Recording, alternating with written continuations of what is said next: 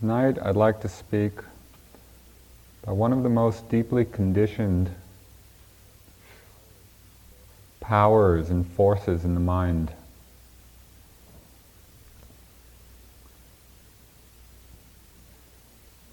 That is the conditioning of fear. When we look at our lives, what is it that keeps us from opening? Opening to our bodies, opening to the full range of our thoughts, opening to our emotions, opening to other people, opening to the world. The power that keeps us closed, that keeps us locked in,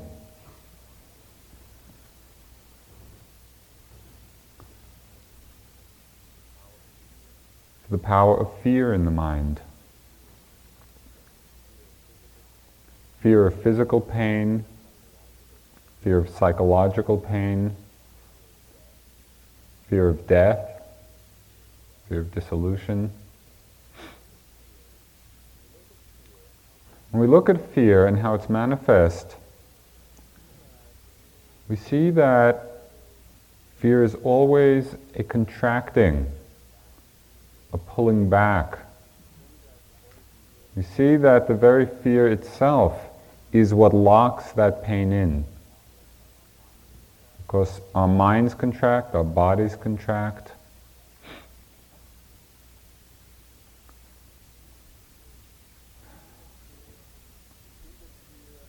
We see that fear is not only a strong conditioning in our mind, but it also is a conditioning factor for attachment and resistance.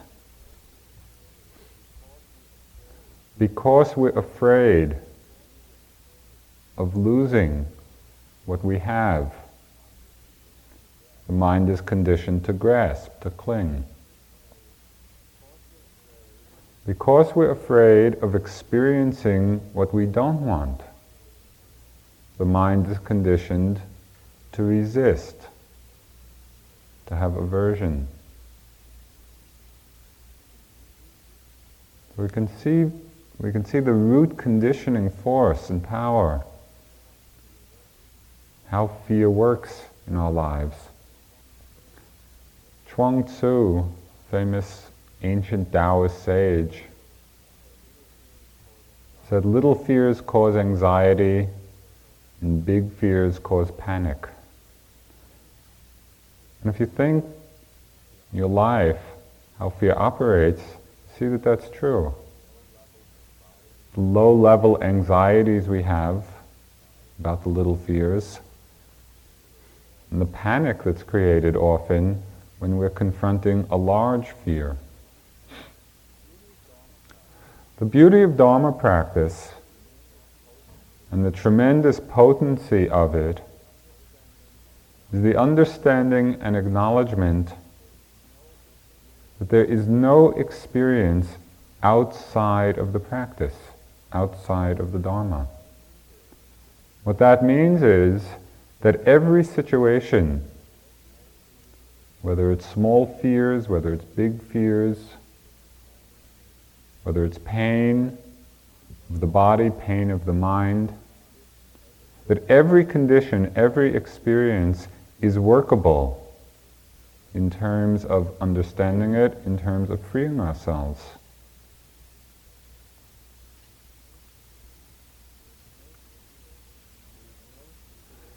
There's no situation, no experience, no mind state which falls outside the realm of the Dharma, of truth. When we understand that, then there's a tremendous confidence which comes in our practice, because we see that whatever comes to us, whatever state we experience, no matter how strong, or how powerful, or how frightening, or how difficult,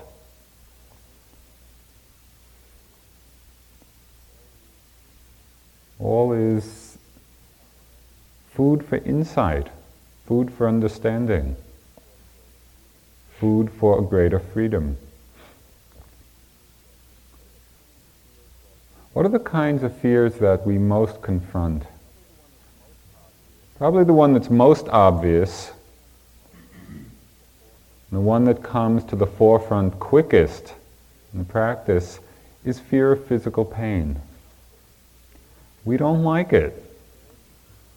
You sit and the sensations begin to get intense. What's the conditioned reaction of that? The conditioned reaction of the mind to that? Of course, now you're all quite expert in relating to pain. But if you can remember back, to the beginning, strong pain comes, what happens? Tighten, resist, push away. And to begin to see the kinds of resistance, right, that the mind throws up because of the fear of simply experiencing it as it is. How do we resist pain? We resist it by ignoring it for a while. It's just making believe it's not there until it gets so strong that there's no avoiding it. In the mind, there's another ploy, the sidelong glance.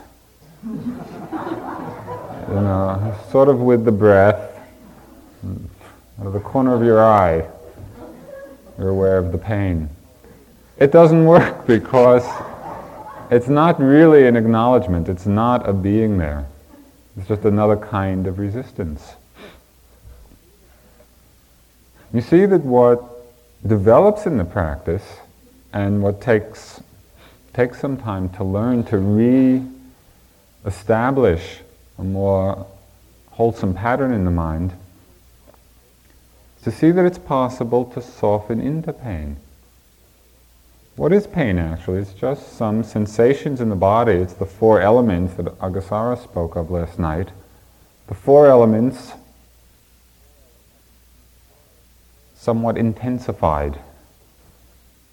And it happens, in our lives. Sometimes the elements get somewhat out of balance and we experience the sensation of them, the manifestation, as painful feeling. Very often people have the idea that if only they can get rid of the pain, then they'll be able to meditate and the practice will go on.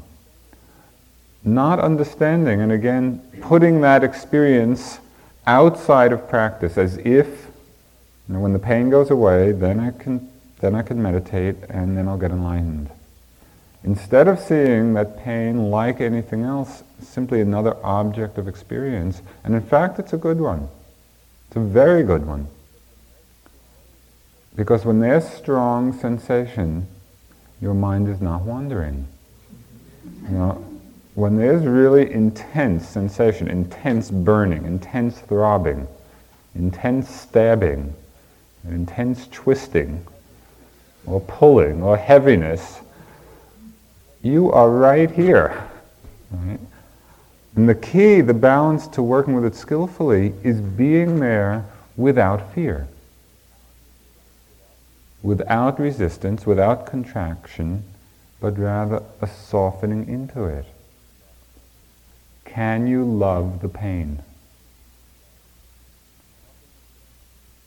And love in this sense means an embracing of it, a gentleness of acceptance.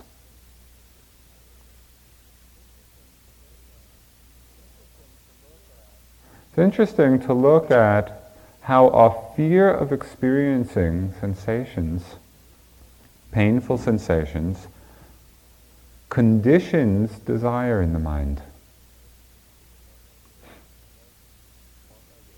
Last talk I gave, or a couple of talks ago, I suggested that you look at intentions and motives and actually investigate and see why it is that we move. Why do we move through the day, through our lives? If you've examined that and looked at that, you'll see that to an extraordinarily large degree, we move to avoid pain. There's some feeling that's arising and we don't like it, and as an avoidance of it, we move, we change position, we do something, we engage in some activity. And it's quite startling to realize that so much of our lives is spent in the avoidance of something. We think we're being, pulled to do all these wonderful things in our lives, and yet when we actually examine the intention and the motive behind it in an honest way, with real integrity of investigation, we see that to a large extent it's simply the avoidance of certain uncomfortable feelings. It's helpful to see that and to realize that we don't have to be driven by that fear. That actually it's possible to settle back in a soft and allowing way and feel what's there.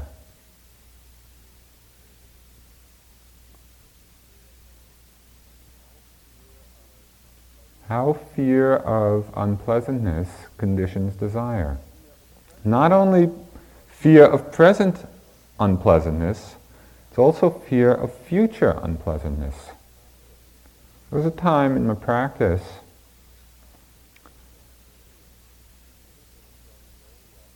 and everything was going very well. It's the kind of sitting where you think you're going to get enlightened any minute. Everything is clear and sharp and focused and concentrated and all the factors of enlightenment are there and you're just waiting. Right? And I was just waiting. And I was sitting there in this state and so wonderful. And the tea bell rang. What to do? Enlightenment is going to happen any minute.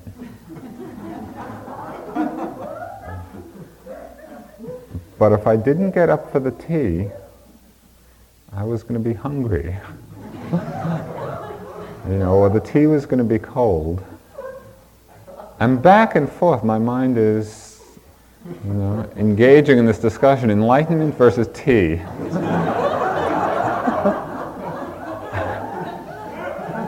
And it was just amazing to see how many times tea won.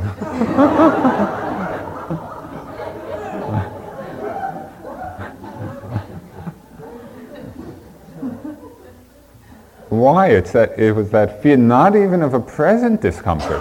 I was feeling fine, but my mind just projected and anticipated how I might feel, later on if I didn't get up and get the tea.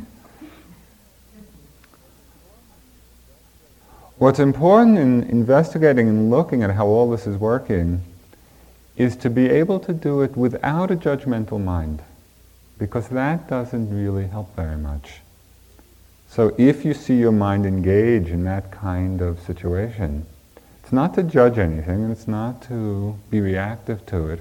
It's simply to see it. It's awareness itself which purifies the mind. We don't have to set up any ideal or any model of how we're supposed to be or how we're supposed to act. Simply through paying attention, through being aware of our experience as it unfolds, we begin to learn. Working with pain and beginning to decondition the fear of discomfort, the fear of unpleasantness, to actually experience for ourselves that it's okay to feel those sensations. We don't have to pull back. There's another kind of fear that is less tangible and therefore takes some greater sophistication of mind to work with. And that's the fear we have of psychological pain, psychological discomfort.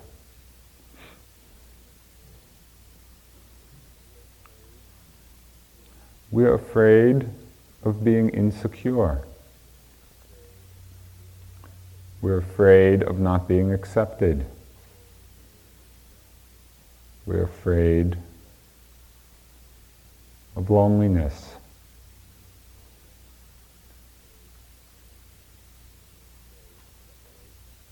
We're afraid of separation. We're afraid of loss.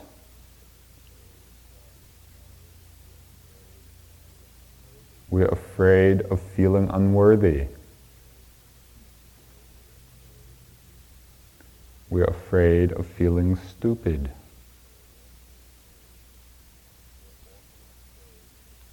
We're often afraid of hatred or anger. We're afraid of boredom. We're afraid of fear. All these states of mind which arise in us, which are part of the mind, which are part of us,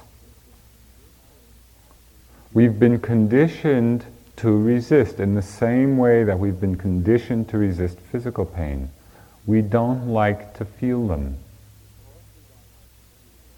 Because we don't like to feel them, it creates a fundamental split in our minds, in our hearts, in our being. Because here's a part of our experience, a part of us, feelings that come, which we push away, which we judge, which we don't like, which we have aversion to, which we're afraid to be with, afraid to feel. And so the whole structure of our being is built upon a split or a cracked foundation. We find that so much of our lives are spent avoiding any kind of situation that's going to call those feelings up.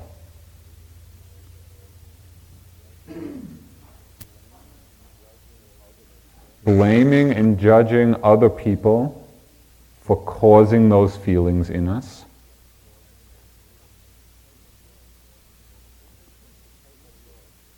It's interesting to take a look deeply at the nature of judgment,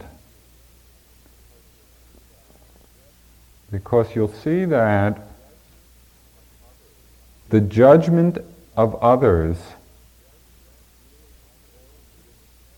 really has very little to do with others. It has to do with the judgment of that quality in ourselves. You see that as we become more accepting of every part of ourselves, of every part, the difficult parts, the painful parts, the insecurity, the unworthiness, the loneliness, the abandonment, the hatred, as we can open up and not be afraid of those states of mind, not judge them, or judge ourselves for having them, the natural consequence of that is so much greater acceptance of all those qualities in other people.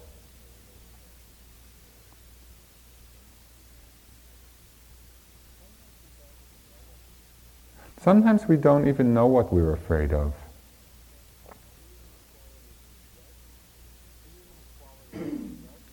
Seeing the qualities we judge in others is a good clue. So if you don't know, what you're really judging in yourself, what you're not accepting in yourself, pay attention in the course of a day to the different kinds of judgments that are made about others, and then simply turn them around and really investigate and see how you feel about, what your attitude is about those qualities in yourself.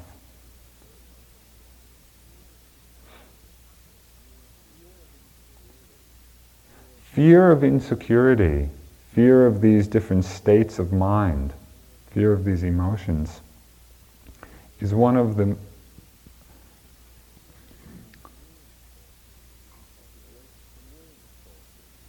the great fueling sources of our self-images. And we project self-images. We build this persona out here and use an enormous amount of energy to sustain it, so that we don't have to acknowledge or face or be with this shadow side of ourselves, this side of psychological pain, side that we're afraid of. So we never relate really honestly with one another, because it's only our self-images which are relating. It's not that real person behind it.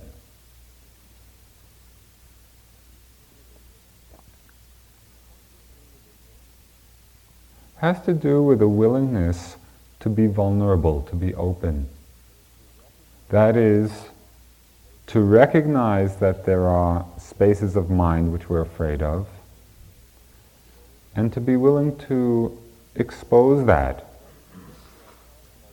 whether to others or to ourselves, but it's a quality of opening, quality of vulnerability, quality of nakedness. Just for a moment, imagine that there's someone who has the ability to look into your minds and hearts. Somebody with great psychic power, and who can just see all of you.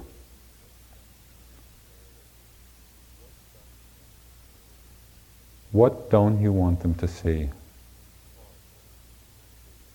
What part is being protected? What part is being defended? What part aren't you acknowledging?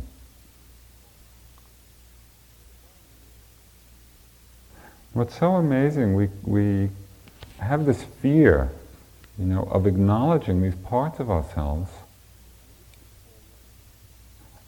And you can call them the negative parts, or the ugly parts, or the unpleasant parts, or the painful parts. What's so interesting is that we all have them. And so, why the fear? It's nothing new. We all share all of it. Which is why when we can accept it, when we can integrate these feelings in ourselves, it becomes so easy to relate to the wholeness of another person. When we stop judging ourselves, we stop judging others. A willingness to be open, a willingness to be vulnerable. There's tremendous potential for connectedness in that state. One story which illustrates this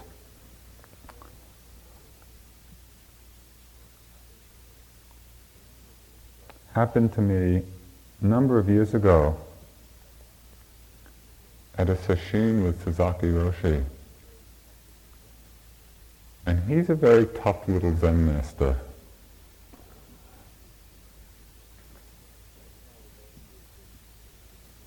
I don't know, those of you who have been to sesshins, especially with him, they're very strict. Everything is done very formally. You sit together, you walk together, you eat together, everything is done exactly the way it's supposed to be. These guys in black robes with big sticks walking behind you, or in front of you. If you start slumping, you get whacked. It's really a very disciplined, intense situation. And Sasaki himself can be incredibly everything.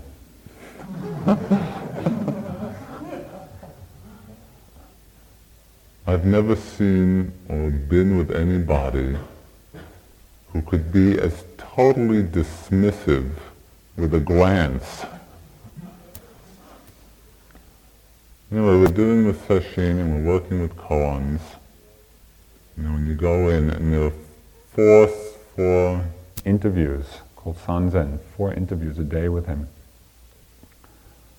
It was my first session. I got this beginning koan. Go in, I do my bows. He asks the koan, I give him my answer. He looks at me with total, complete disdain. Very stupid. I go out, back to the hall, and doing my best, thinking about this koan. Go in the next time. Go through the same routine. Everything is very formal. The bowing and koan. Give him my answer. Too much ego. Come back. sitting. 3rd time, 4th time. For 3 days, every time I went in, it's as if he looked at me with complete contempt or disbelief or totally demolishing me. Too much self, too much ego. These replies of complete dismissal. Meanwhile, I'm getting more and more uptight. As it goes on, and this is my interaction with him, I'm feeling more and more closed, more and more fearful. It's the last place in the world I wanted to go, into these sanzens with him. It was getting very intense. It was really building up. My whole system was just getting taut and contracted and nervous. Every time I heard the bell for the interview, I'd start shaking.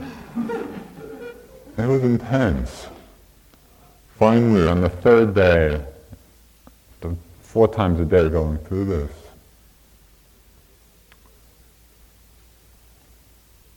I just went in and gave up. It's the mind.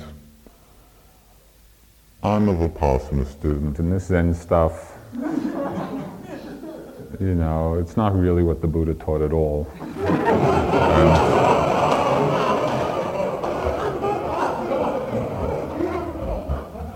Who is this guy anyway?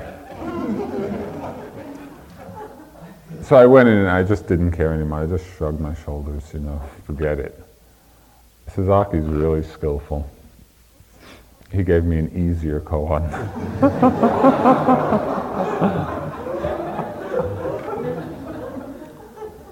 But what he didn't know, I don't think, was that the koan he gave me, which was how do you manifest Buddha while chanting the sutra, it just touched off this really deeply conditioned fear in me, my singing fear. Right? Some 3rd grade teacher told me just to mouth the words, in her singing class. And that teacher being reinforced by many acquaintances and friends since then. So there was just this knot about that whole issue in me. And so even though I understood that koan, it was quite apparent, go in and chant for him, I became completely terrified. Totally irrationally. I could just see what was going on in my mind, but it was way out of control. And I'm sitting there waiting for the next interview in total panic, rehearsing in my mind, this one line of Japanese chanting that we did every day, going through it 1,000,000 times, as rehearsal. I go in, the bell rings, I wait until the last moment to go into this. I go in really shaking. I do my bows, say my koan, and start giving reply, start chanting this line. By the 3rd syllable, or the 3rd word, I completely spaced out. I forgot the chant, forgot what I was saying. I felt totally exposed. And I felt so raw and so naked and so inside out. It was the most vulnerable feeling I've ever had. Sasaki in that moment, it's as if he manifest in that moment of total vulnerability and rawness the bodhisattva of compassion. He looked at me and with total compassion said, "Very good." And it was such an exquisite moment. That "very good" touched my heart in a place that had never been touched before. And the reason it could get in was because it was open, because it was exposed.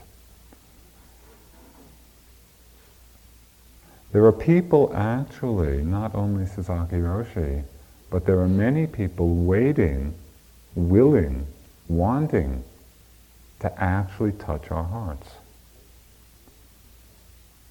But it takes a willingness to be that open, to be that vulnerable, to be that insecure.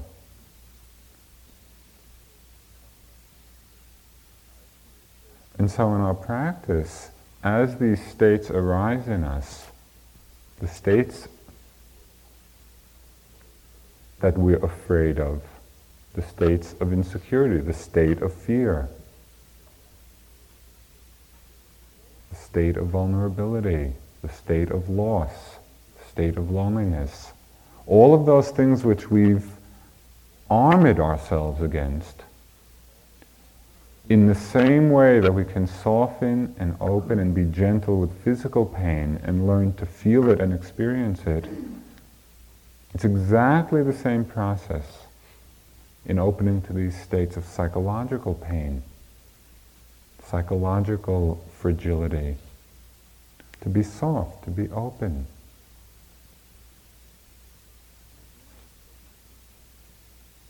One image that might be helpful.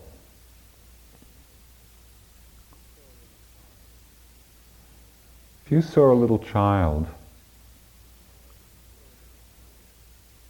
and the child was filled with fear, how would you relate to that child? Probably you'd go over and you'd be loving and caring. You wouldn't be feeding the fear, but you also wouldn't be judging it and saying, "Oh, this is terrible, go away, I don't like you." You would be there for that child. You would be there for that experience, for the fear.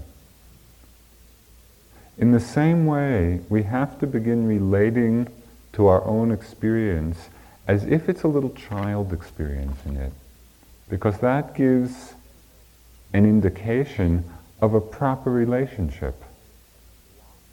Instead of that conditioning of blocking, of pushing away, of thinking that certain states are no good, or shouldn't be there, or disgusting, realizing that they're part of us.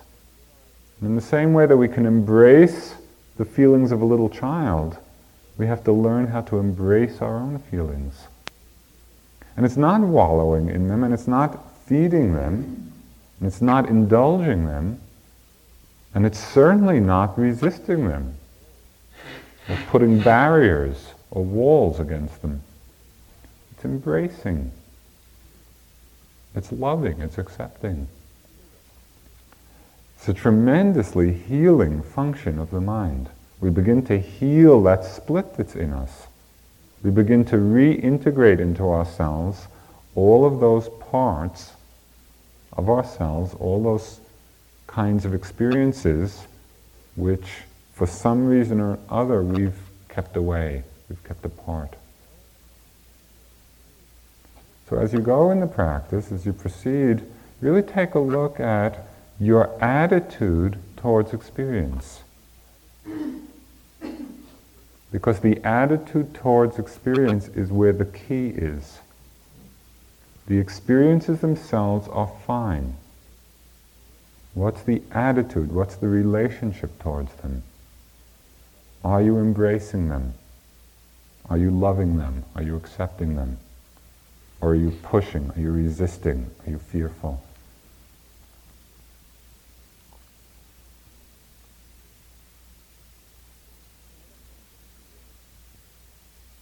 Another kind of fear, it's pretty strongly conditioned in our minds, and that's the fear of death, the fear of dying.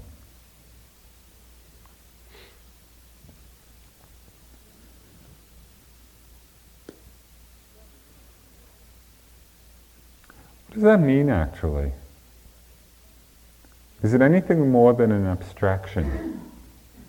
And what does fear of death mean?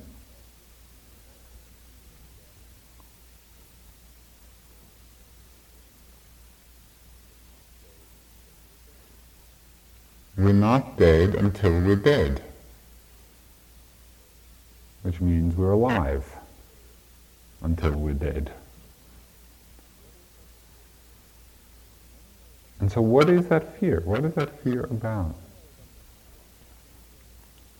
One way of understanding it, and really penetrating and going beyond it, is in a very real way to see that this process of birth and death is actually happening moment to moment. And that's not a metaphor.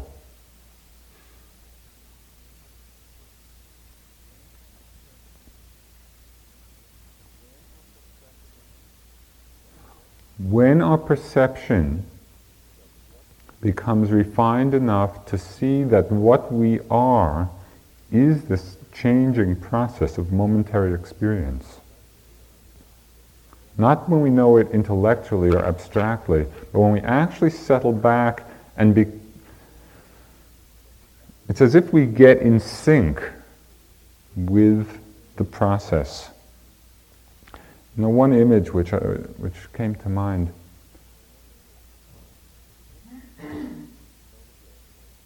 it's as if you see, in a photograph or a film, you see a double image. Mostly we go through our life with the sense of a double image. That is, we're observing ourselves as if apart from the experience. Even if it's just slightly apart, a moment's apart. What happens in the practice is that double image begins to come together. And so instead of that sense of observing ourselves being apart from experience, slowly it's like the two images begin to line up and we become the changing experience. We're not outside of it observing it. As we get in sync with this process, as we become the process of change, then it becomes increasingly clear that each moment is a moment of birth and death. So then how to understand where this fear of death comes from? Take a look at any attachment you have, any strong attachment. Attachment to a person, attachment to a situation, attachment to a mind state. And you will see in the relationship to that attachment what the fear of death is. Can you let go of that attachment? Can you actually let go of the attachment, that clinging, that grasping to another person, to a situation, to a mind state? Because as we become free of the attachments in our lives, we see that the fear of death begins to dissolve. I'd like to read something from Krishnamurti. He said, most of us are frightened of dying because we don't know what it means to live. We don't know how to live, and therefore we don't know how to die. As long as we are frightened of life, we shall be frightened of death. The person who is not frightened of life is not frightened of being completely insecure, for they understand that inwardly and psychologically there is no security. When there is no security, there is an endless movement, and then life and death are the same. The person who lives without conflict, who lives with beauty and love, is not frightened of death. If you die to everything you know, actually as you hear these words, feel the meaning of the words, do the words. If you die to everything you know, including your family, your memory, everything you have felt, then death is a purification.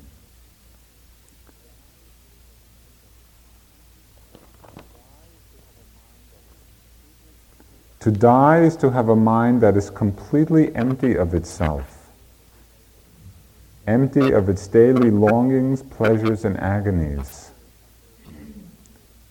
When there is death, there is something totally new. Freedom from the known is death, and then you are living.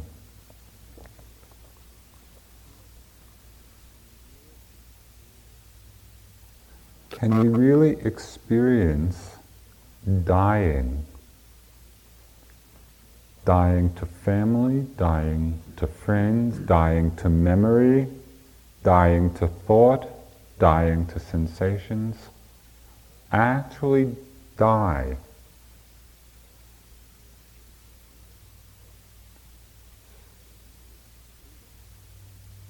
And the tremendous freedom which is born of that.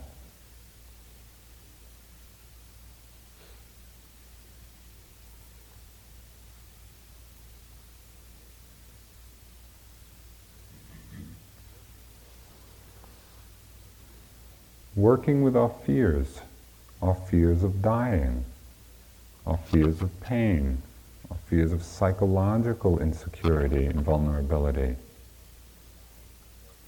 Working with fear means allowing ourselves to feel the fear, not to be afraid of that, to see that it's okay to feel fear. When we have that gentleness of acceptance, to actually go into, to approach, to embrace all of those situations which we've been afraid to open to, which we've been afraid to die to.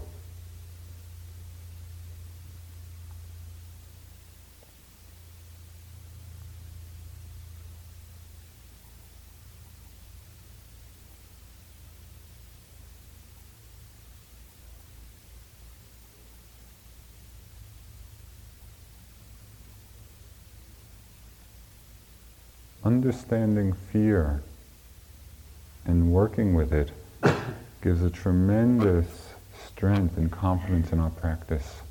So it's working at this fundamental primal force in our being. And learning how to reintegrate ourselves, to make ourselves whole. Every moment of experience is an invitation to that wholeness.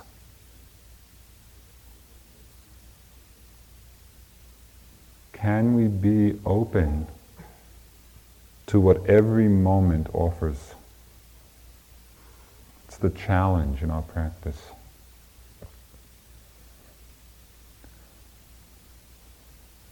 Any questions?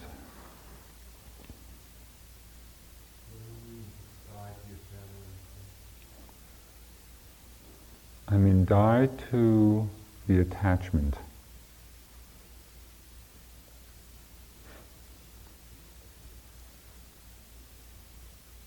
Because the attachment to anything. Attachment to family, attachment to friends, attachment to memory, attachment to body, attachment to feelings, attachment to situation, is always and inevitably the cause of bondage. And what's so interesting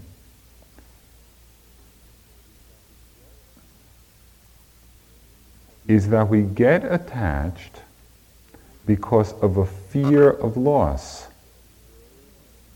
That's what fuels the attachment. We're afraid of the feeling of loss. And yet, it's only when we let go of the attachment that we actually can connect. Because as long as we're attached, that's not a relationship. That's not really an intimacy of connection. That's a grasping and a holding on and a possessiveness born out of our own fear. So if we're willing to see the fear out of which attachment is born, and instead of running from that fear and projecting the attachment, we're able to go back into ourselves and experience the fear, and perhaps experience the sense of loss. Out of that acceptance of ourselves comes a much truer and open relationship. Does that answer your question? Thank you for listening. To learn how you can support the teachers and Dharma Seed, please visit dharmaseed.org/donate.